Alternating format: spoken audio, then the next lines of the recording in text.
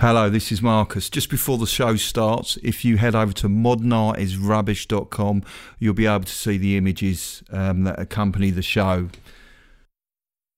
Also, I forgot to mention what open houses were in the podcast. Now, open houses are just where people locally open up their houses to allow artists to display and to sell their work. I always find it very interesting because, you know, you don't have to go that far to see great art. My name is Rubbish. Extra Rubbish! Hello and welcome to Extra Rubbish. Yep, so I'm Marcus. Tom isn't here for this podcast. He wasn't able to do it. So basically I've got a special guest to come into the studio, Art Robot. So say hello, Art Robot. Hello, I am Art Robot. So Art Robot, are you looking forward to the show? Isms. Good.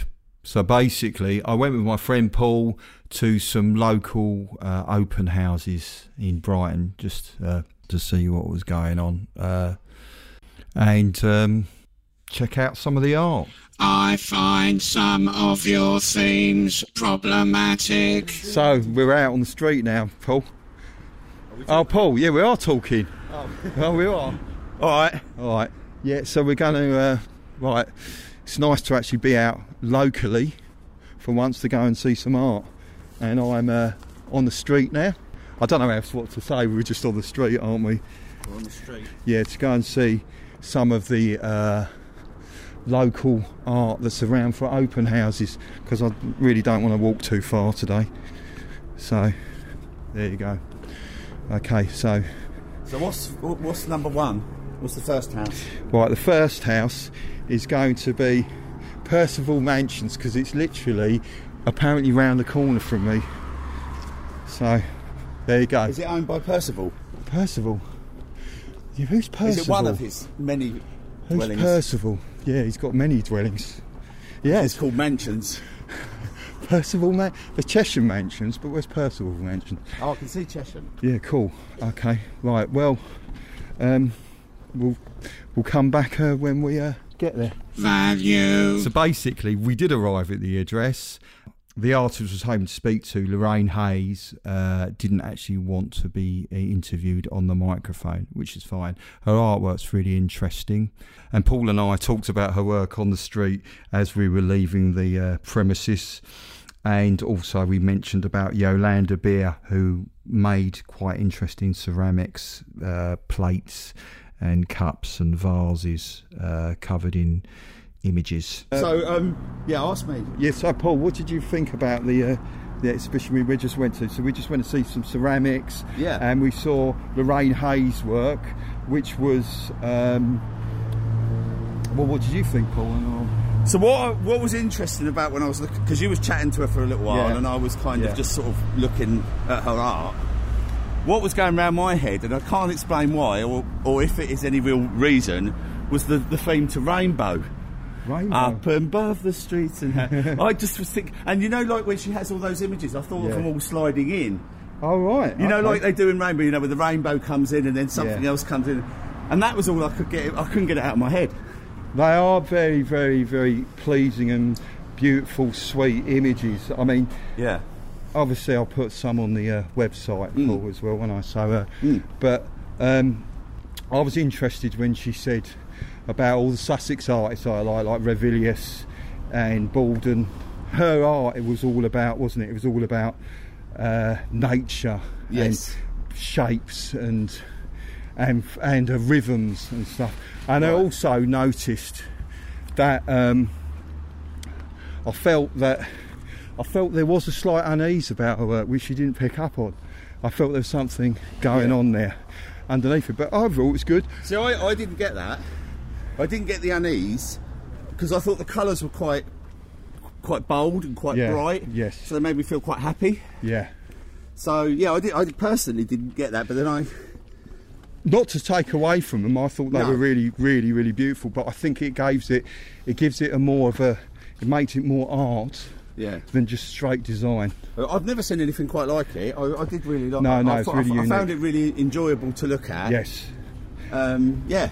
And also, I like those ceramics. They were kind of like contemporary, but they felt a bit like Greco-Roman. Yeah. Do you know what I mean? Did you feel that? They had that kind of ancient feel to them, even though they were very contemporary. Yeah, there was like you felt like could they have been dug up, or were they new? Yes.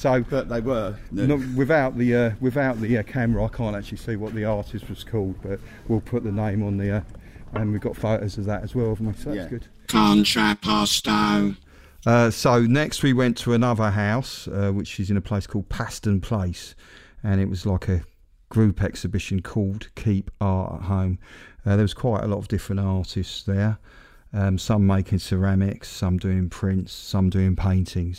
And the first artist we got to speak to was someone called Sarah James. Your work deals with very challenging themes. So I'm with Sarah here in another open house around the corner from me, and I'm looking at your very painterly works, I think is the word, and there's lots of faces. I recognise that one really. Yeah. I'm looking at this one, it's called Don't Look, and it's got very strong painterly features, and the eyes are very, very simple kind of motifs for eyes.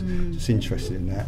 What's the because there's something I learned when there's with like learning to draw, is that people, when they paint eyes, don't they, they just paint the symbols of what they see, and that's half the problem, is learning not to do the representation. But clearly you know how to look at something and draw what's actually in front of you, or paint what's in front of you. So what's the reason for the kind of like the symbols for eyes? Painted on eyes. Yes. So I was working on some paintings for a journal submission, and it was actually called Don't Look.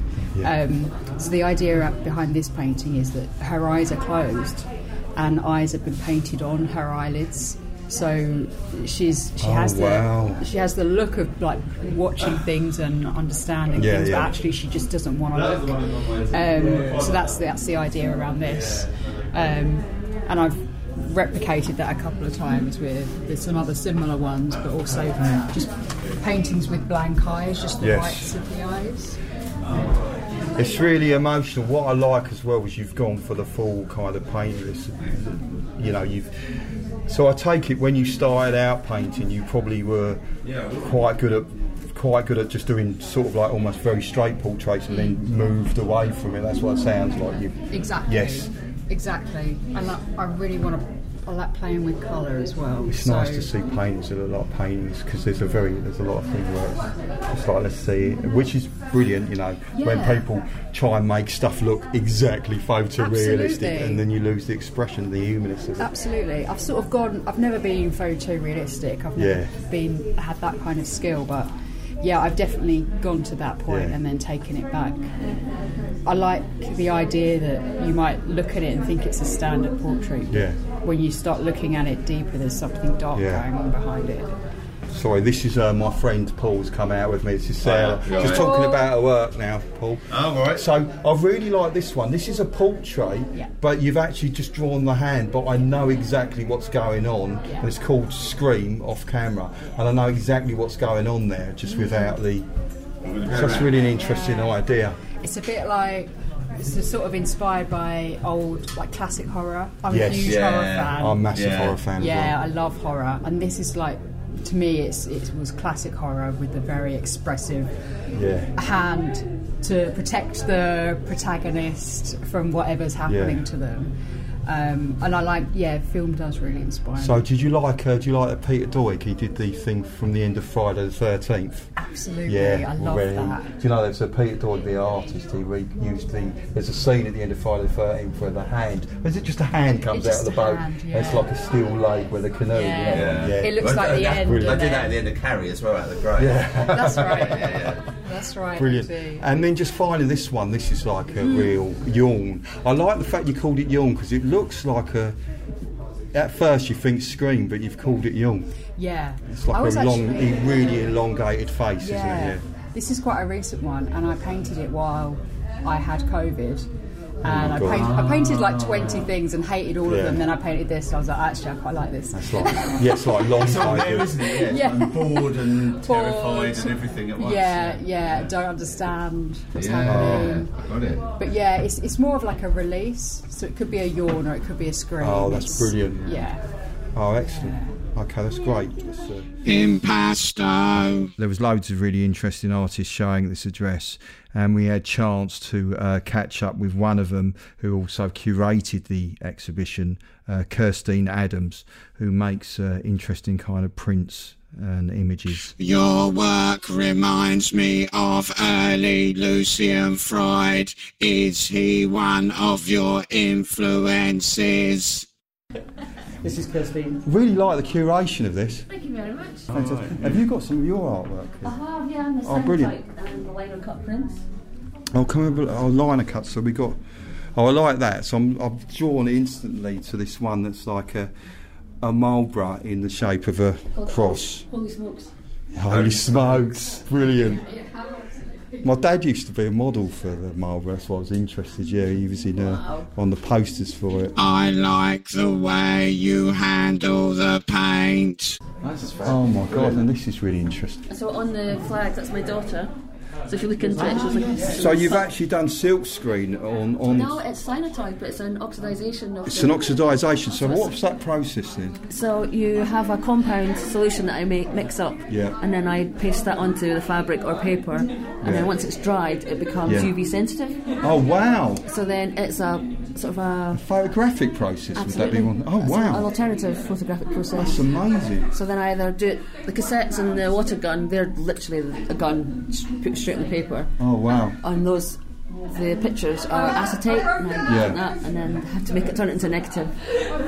And then I put it under UV light, either a front doorstep in the sun or a UV lamp upstairs. It's really, really interesting. I like the kind of...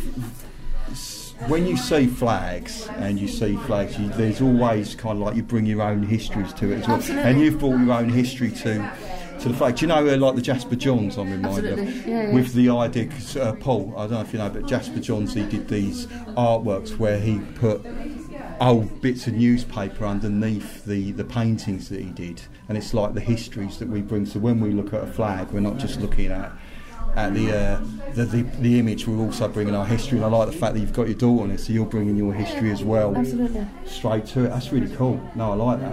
And it's called Mod Punk. Oh, Mod Punk. Yeah. How would you define your style? After that, we went to a location called the Secret Garden.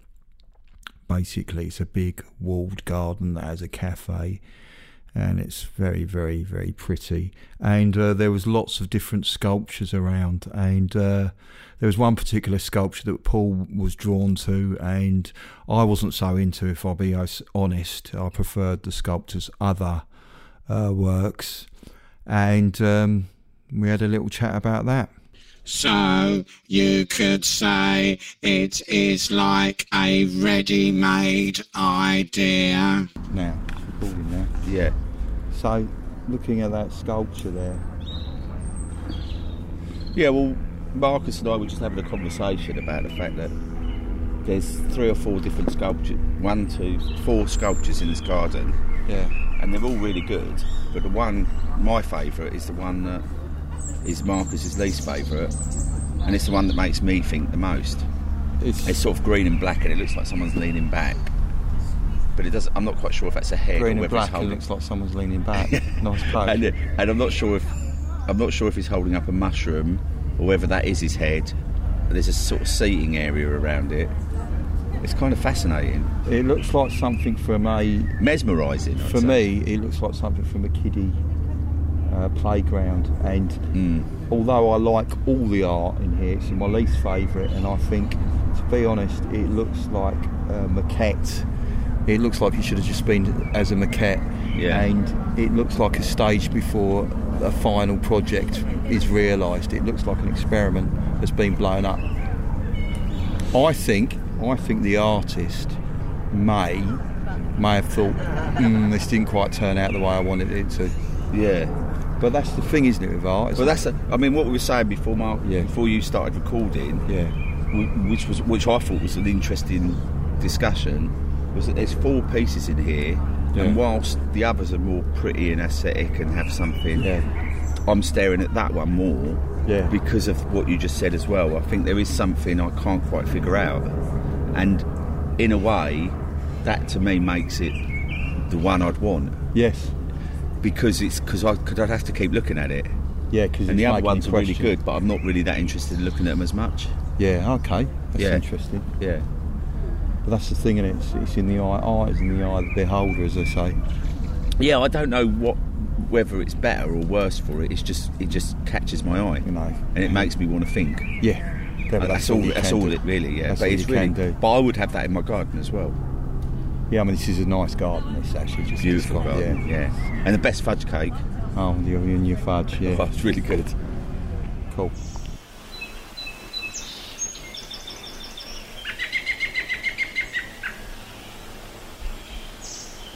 And so ends the podcast for this week. If you head over to modernartisrubbish.com, you can listen to all previous episodes. Although if you can listen to them on iTunes or Spotify, that helps us. Also, we're on Instagram, Modern Art is Rubbish, and we're actually on Spotify as a music artist, and we've got the single Goya out on there, and that's Modern Art is Rubbish as well. Basically, Modern Art is Rubbish is everything for the handle. And also, Art Robot, what should people do in relation to iTunes? Please leave a 5-star review on iTunes and inform all your friends of the existence of this podcast. Thank you. So, Art Robot, I think it's just goodbyes. This part of the show makes me think of the 1993 work by Ed Ruscha titled The End. Bye.